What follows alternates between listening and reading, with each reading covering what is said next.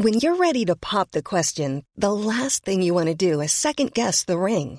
At BlueNile.com, you can design a one-of-a-kind ring with the ease and convenience of shopping online. Choose your diamond and setting. When you find the one, you'll get it delivered right to your door. Go to BlueNile.com and use promo code LISTEN to get $50 off your purchase of $500 or more. That's code LISTEN at BlueNile.com for $50 off your purchase.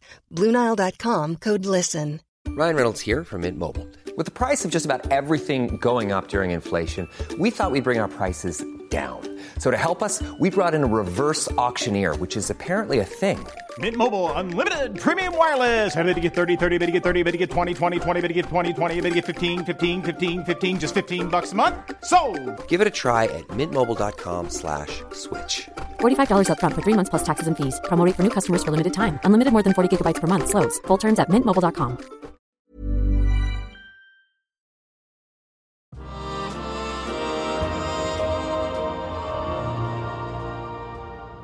It was the summer of 1944. The Second World War was staggering on. But as battles raged on all fronts, history was almost thrown off course. An attempt was made to assassinate Hitler by some of his most trusted senior officers. Until now, all historians have assumed that the assassination attempt was the idea only of a small group of Prussian military and aristocrats. But was that the whole story? Startling new evidence could force us to rewrite history. It was actually known as the SIS then, the Special Intelligence Service, which became MI6. They almost never declassify files. And what of the German aristocrats who tried to bring down the Nazi regime? Should their families still be punished for their part in the plot? We hear from a German prince seeking justice. The outside world is watching now, and they cannot any longer sweep us under the carpet. You're listening to Stories of Our Times from the Times and the Sunday Times. I'm Manveen Rana. Today, the Prussian prince, the MI6 spy, and the plot to kill Hitler.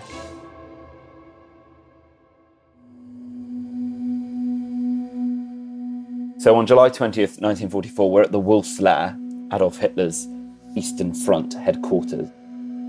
It's a forest complex, a reinforced bunker in East Prussia, where he would go when they were running the invasion of Russia, and he would be there having his high-level strategy meetings and that sort of thing. That's the Sunday Times special correspondent, Josh Glancy. On the 20th of July, one of these meetings took place. You have a group of senior German officers gathered in the conference room in the Wolf's Lair, and one of these officers is Colonel Klaus von Stauffenberg. Klaus von Stauffenberg, 36, a colonel on the general staff. He is sickened in 1938 by Hitler's treatment of the Jews and by Nazi brutality, and joins the resistance. Von Stauffenberg has 2 bombs with him that day, one of which he manages to arm. He leaves the bomb in a briefcase under the conference table, and the idea is that the bomb will blow up and kill the officers in the room, including Hitler, and that Stauffenberg and his associates, who are a group of senior military officers in the German army, will then launch a coup following Hitler's death and end the war, and that's the plan. So he's managed to get in the room. He's managed to plant this bomb under the table. What happens next? Colonel Heinz Brandt, who was in the room, actually moves the briefcase behind the leg of the conference table. You can imagine this is probably a sort of thick, heavy conference table they're sitting around, not a folding trestle.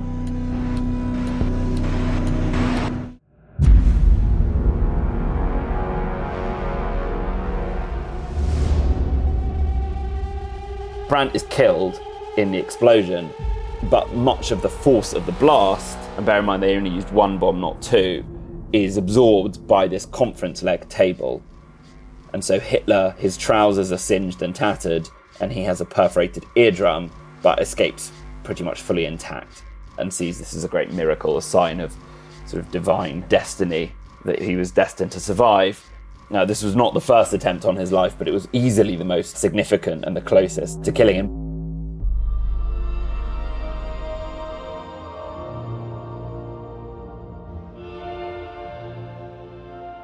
I mean, they came so close. If they'd used the second bomb, that probably would have done it. What happened to that second bomb? They were arming the bomb in the bathroom, Stauffenberg and his assistant. A guard knocked on the door to tell them that the meeting's starting, and they had to run off to the meeting and didn't have time to enable the second bomb. Presumably, when they heard it explode, they thought Hitler was dead. So Stauffenberg left the conference room with his assistant. They bluffed their way out of the Wolfslair complex and made a run for it. And yes, Stauffenberg thought they'd done it.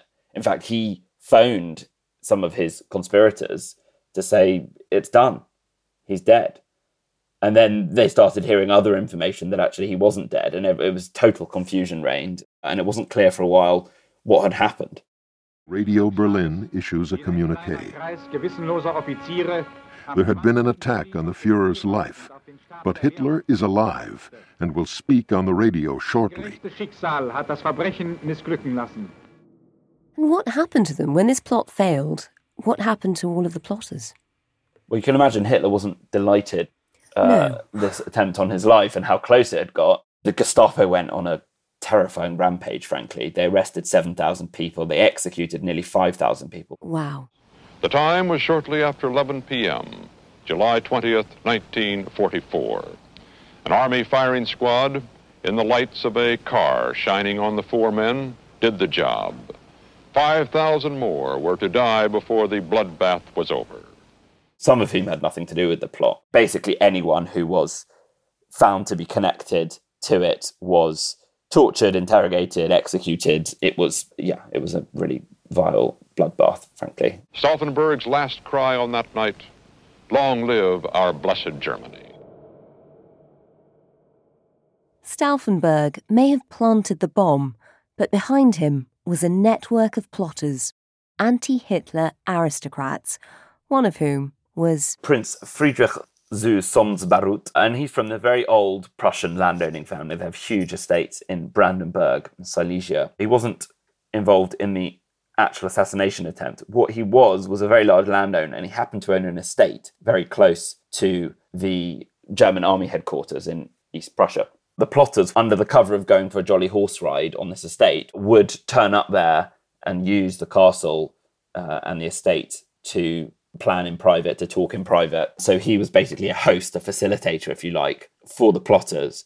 After the plot failed, the Gestapo soon came knocking at his door. He was waiting for them with a pistol, but they managed to subdue the old prince and took him to the Gestapo house prison in Berlin, which was a terrible place, frankly. And he was there for 9 months and tortured, but not killed. Interestingly, he wasn't executed. That's interesting. How did he manage to escape death?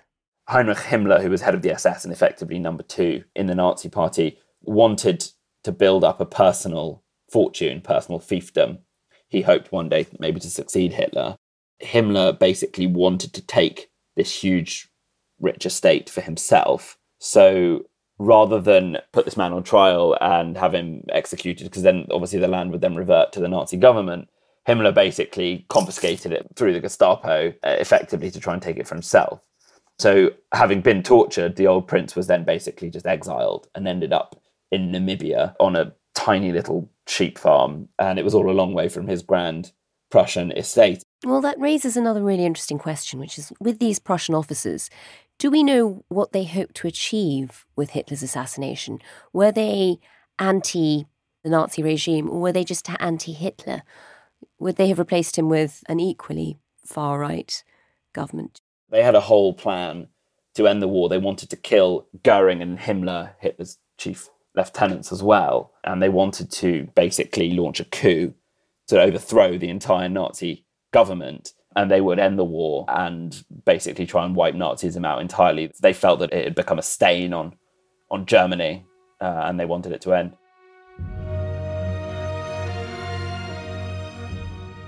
So Prince Friedrich was exiled in Namibia, his land confiscated by the Nazis in retaliation for the failed plot to kill Hitler. But that's not where the story ends, because now his grandson, Prince Frederick V, wants the land back. My name is Frederick, and I'm a farmer's son. I come from a long line of timber farmers.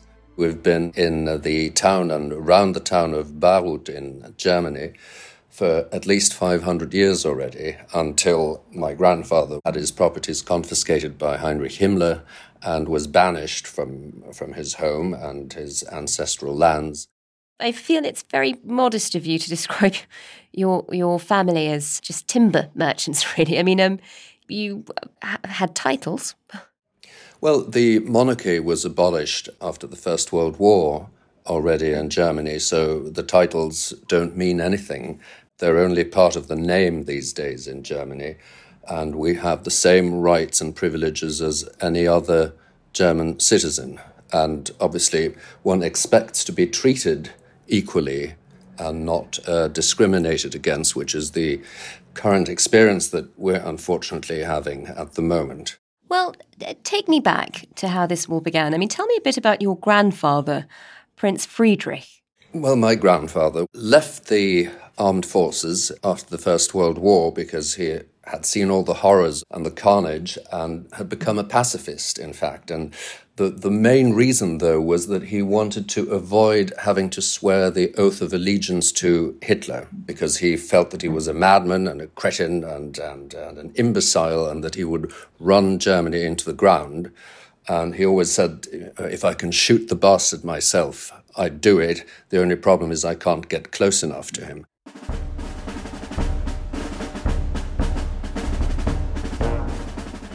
And his grandfather wasn't the only one.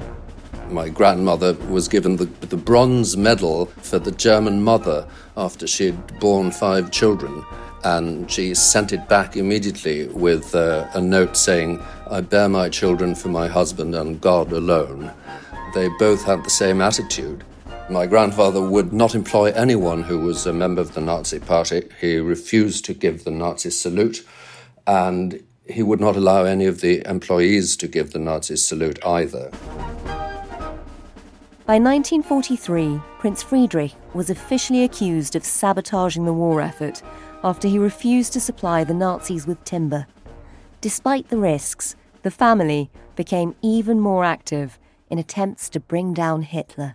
It was being keenly watched by the Nazis as someone who was possibly an enemy of the state already, so he really had to watch himself.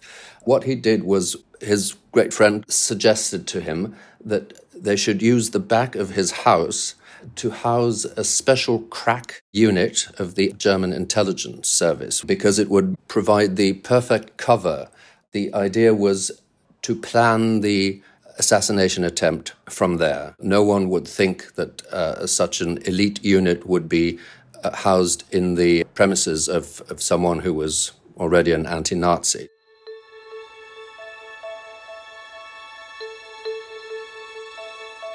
Just talk us through sort of the cast list here. Who are the people working around this HQ? Who are the plotters? They were Field Marshal Erwin von Witzleben, they were General von Haase, they were General Ludwig von Beck. There were a lot of neighbors like Count Lünar, Count von der Schulenburg, Count von Hardenberg, and the list goes on, who were part of the military, actually. So they were stationed at the military headquarters, which was only 15 kilometers away. And this was ideal because these were all keen equestrians, and my grandfather had a very famous racing stud. So they would come to visit during the daytime, never at night, so that it would give the appearance as though they were making use of my grandfather's horses and riding out into the woods with my grandfather, which had the double advantage that they could not be eavesdropped on while they discussed their plans for the assassination attempt. An attempt that, as we know, would fail. Well, it went terribly wrong, as you know. My grandfather went into a frenzy and asked the staff to light an oven in his study in the middle of summer, and was furiously burning documents when 6 Gestapo men invaded his study. My grandfather suspected something strange was going on and reached into his pocket to pull out his pistol to shoot at them. The men from behind just pulled his jacket over his head to stop him from using his arms, and he couldn't get his pistol out, and he still told them, "You're really lucky that I was too old to get my gun out in time, I would have shot you all.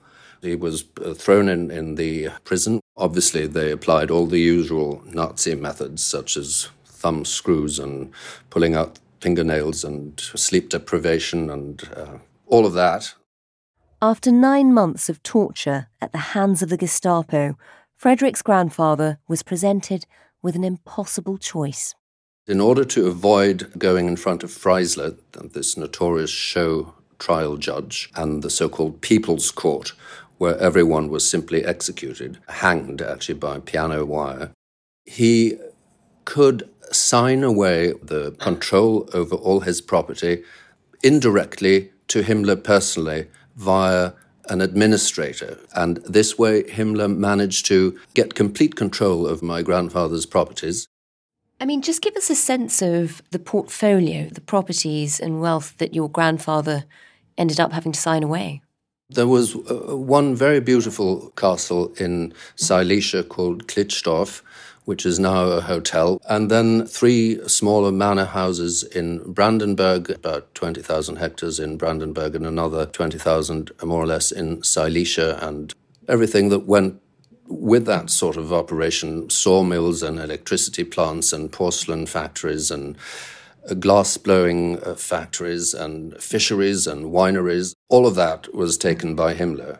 My grandmother and the family were thrown out of the house in Bayreuth the day after my grandfather's arrest, and they had to find shelter in a little hut somewhere in the forest. The Gestapo ransacked all the houses, so all the artwork accumulated over 500 years and more were all put onto trucks and taken by the SS. One of my father's sisters was at a dentist appointment. When she came back slightly later, she tried to get into her house and she couldn't understand what was going on because all these SS were coming out carrying furniture and smashing some of the paintings. And she asked what was going on, and she was told, "This is none of your business. None of this belongs to you anymore." The family were exiled to Africa, and for the last 3 decades, Prince Frederick and his father before him have fought the German state to reclaim their home. Well, they've wanted it back, obviously, ever since. There wasn't really an opportunity to do anything about it until the Berlin Wall fell, because it was under East German control. It was effectively part of the Soviet bloc after the war. So there was nothing they could do, really, until the Berlin Wall fell. The current prince's father then immediately launched a lawsuit to have the lands restituted, as many things that the Nazis stole have been. Not all by any means, but there has been various types of restitution.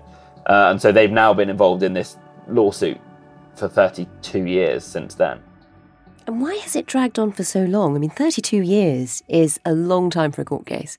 There's all sorts of legal complications. The German government claimed that the deeds were changed under East German land reform, whereas the prince and his family say, actually, no, the Nazis destroyed the deeds because they were stealing the land. There's been various iterations of the lawsuit. It's been in the federal court, it's been in local courts. They've had some successes, small successes along the way. They were able to buy back some of the castle, but the bulk of the estate in Brandenburg, which I think is about 14,000 hectares, remains in the hands of the government. I mean, governments don't like giving back large, expensive portions of land.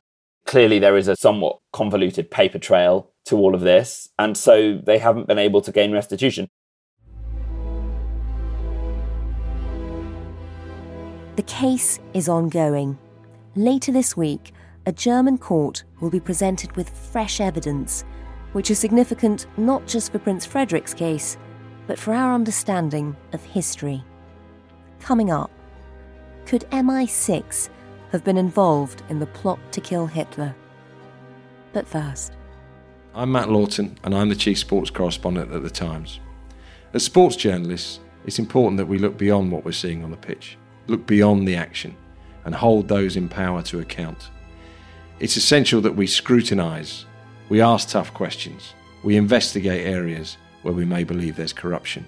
We can only ask those questions, we can only pursue those kind of stories, thanks to the subscribers at The Times and The Sunday Times. So subscribe today by visiting thetimes.co.uk/stories of our times.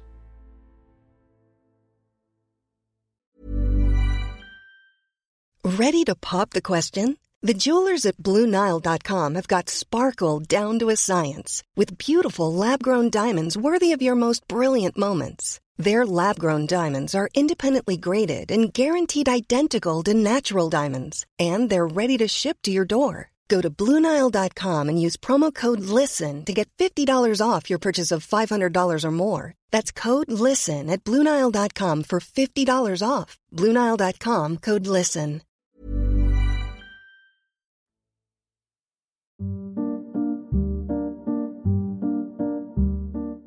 Prince Friedrich had been part of a plot to assassinate Hitler. When it failed, his property and land had been seized by the Nazis. And in the decades since, first his son and now his grandson have been engaged in legal battles to get their castle back. The German government says the deeds were changed under East German land reform. But the prince and his family say the Nazis destroyed the deeds when they stole the land. And now there is a new case coming in front of the court, which is how this sort of came into the news again. And the prince is convinced that they have a new document, which they've done chemical analysis of, which shows that the Nazis did destroy the deeds and will prove once and for all their case, and they'll get their land back. But they have been disappointed before, so we'll have to see what happens there. This was, as you say, one of the most significant plots to kill Hitler. It came closest to doing it. And now, 77 years later, we've just found out an astonishing part of the story that we had no idea of before. What have you learned? As part of the research for this case, the prince wanted to prove that his grandfather was involved in the plot. We know that the case is proven definitively, and we know that we have the truth on our side. We know what actually happened, and we can prove it. So they did all this research into the plotters, and a historian called Nigel West, that's his pen name, used to be a Tory MP called Rupert Allison, discovered this remarkable file on one of the plotters, a guy called Otto John, pronounced Otto Jun. Otto Jun was a lawyer for Lufthansa. That was his day job. He got away to Spain and then Portugal after the failure of the plot. And British intelligence picked him up there and brought him back to Britain. And for a long time, it was thought that he was just a high-level defector, and that he managed to sort of wangle his way over to Britain, and he then worked for the British intelligence services in Britain. But in the course of researching this case, what Nigel West has found is Otto Jon's recently declassified MI5 file, which shows that actually he was an MI6 spy. It was actually known as the SIS then, the Special Intelligence Service, which became MI6. There's a note in his file from the eminent legal scholar and intelligence officer Herbert Hart. And Herbert Hart says in this note, this man was an SIS spy for 2 years before the July plot.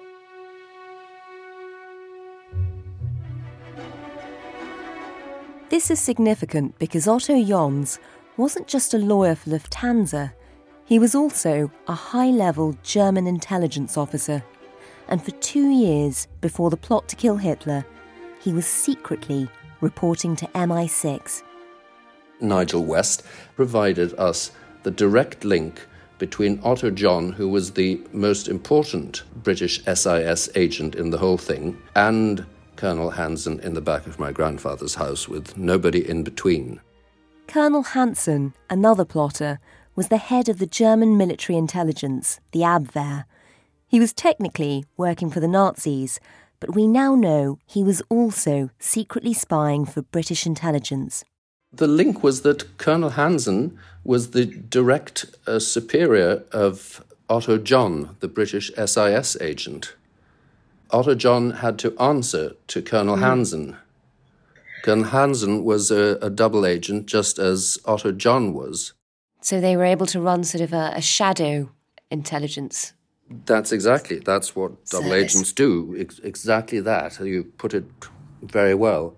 A complete shadow operation. The interesting part of this also is that they ran another line of disinformation back to the Germans via Bletchley Park by providing the Germans with, again via Colonel Hansen, who would then pass this information back to the Germans as though he had deciphered or caught this information from the British.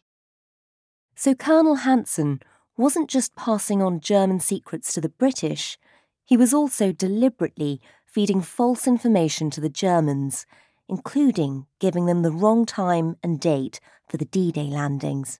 So all of this was happening out of the back of my grandfather's house, and the German judges are still saying, well, it might just be a sheer coincidence that your grandfather was arrested the morning after the failed attempt. We can't be sure if the two double agents would have told their British handlers about their secret plot to assassinate Hitler, but we do know that Otto Jons was in regular contact with the British Secret Service during this period. He met with British intelligence handlers in Spain and Portugal 12 times in the 2 years before the plot. Now, it's long been thought that British intelligence didn't really know that much about the plot. They had a sense that there was a group of elite German military officers who were plotting against Hitler, but they didn't necessarily know any details, when, where, precisely. And after the war, Churchill actually described it as an intelligence failure. He said that he hadn't been given sufficient intelligence and that they hadn't been on top of this. Until now, all historians have assumed, or actually stated, that the assassination attempt was the idea only of a small group of Prussian military and aristocrats. And this makes it look all very different. We don't know exactly what information was passed to who and when, but we do know that they had this guy who they were talking to regularly, who was very well connected to the plot. His brother was executed as part of the plot. He was intimately connected to some of the central figures in it. Yeah, MI6 had a man inside. It's a fascinating avenue of discovery. We clearly don't know whether in all of these 12 meetings they'd been told about the plot. Is there any hint that they might not only have been told about it, they might have been complicit? We can expect that if there was a major involvement, there probably would have been some sort of paper trail that would have turned up by now. So it's more likely that they were informed but not necessarily involved. There was a lot of scepticism in British political leadership, so Churchill, Anthony Eden and others, about getting involved with this sort of thing. They were worried it would upset the Russians, who are their allies.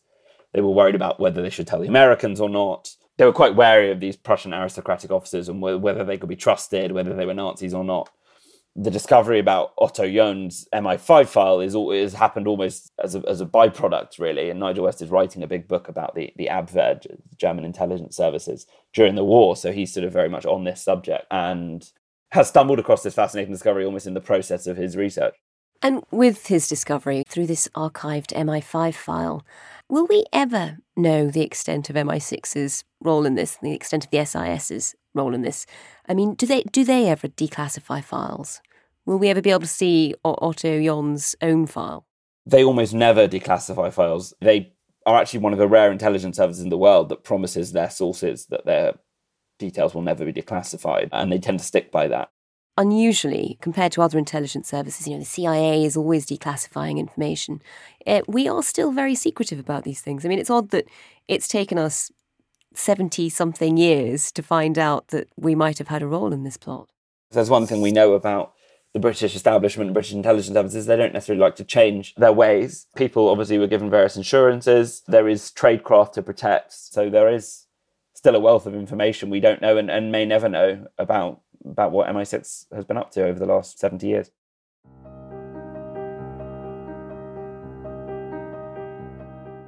And with this court case, which is now ongoing, are there many others? Is the prince a one-off, or are there lots of people in Germany who are still trying to regain old lands and property that the Nazis took off them? The prince's case is a rather unusual one, but he has suggested that, there are other families, some of them Jewish families, who had things stolen by the Nazis and haven't necessarily been able to get them back. So it would be an interesting, eye-catching moment for these lands to be restituted. There might be other cases and other claims against the German government that would be encouraged by that. And we do still sort of hear that the restitution of Nazi gold, for example, is still ongoing too. Why do we think Germany's taking so long? Germany paid a lot of reparations. It has fully acknowledged its crimes during the war. But what we know about all governments is that they're bureaucratic, they're slow, they're obstructive, and they don't necessarily like to give things back that they own. And so the wheels of justice do turn very slowly. you're never going to be able to fully pay back for everything that the Nazis did. When we came back to Europe from our exile in Africa, we really had the naive impression that the new Germany had a fabulous democracy with a great constitution and that one could actually achieve justice. I mean, it was my grandfather's dying wish and my father's dying wish that I complete this case and win the restitution. The other side can try to obfuscate as much as they like, and in the end, we will be able to prove the case. But of course, the longer it takes, the more embarrassing it ought to be for the German government, because the outside world is watching now, and they cannot any longer sweep us under the carpet. We can't let a thief get away with stolen goods. It's as simple as that.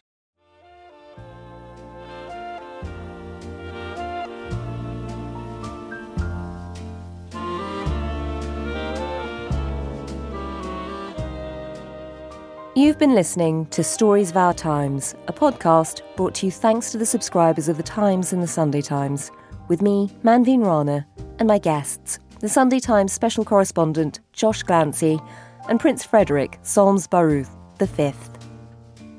You can find all of Josh's work at thetimes.co.uk with a subscription or in print on Sundays.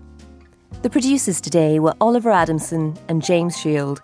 The executive producer is Kate Ford, and sound design was by David Crackles. If there's a story you'd like us to look into, if you have any ideas for future episodes, or if you have any thoughts on what you've just heard, do drop us a line to storiesofourtimes@thetimes.co.uk. And if you enjoyed this episode, please do leave us a review. It'll help others to find it. Thanks for listening. See you tomorrow.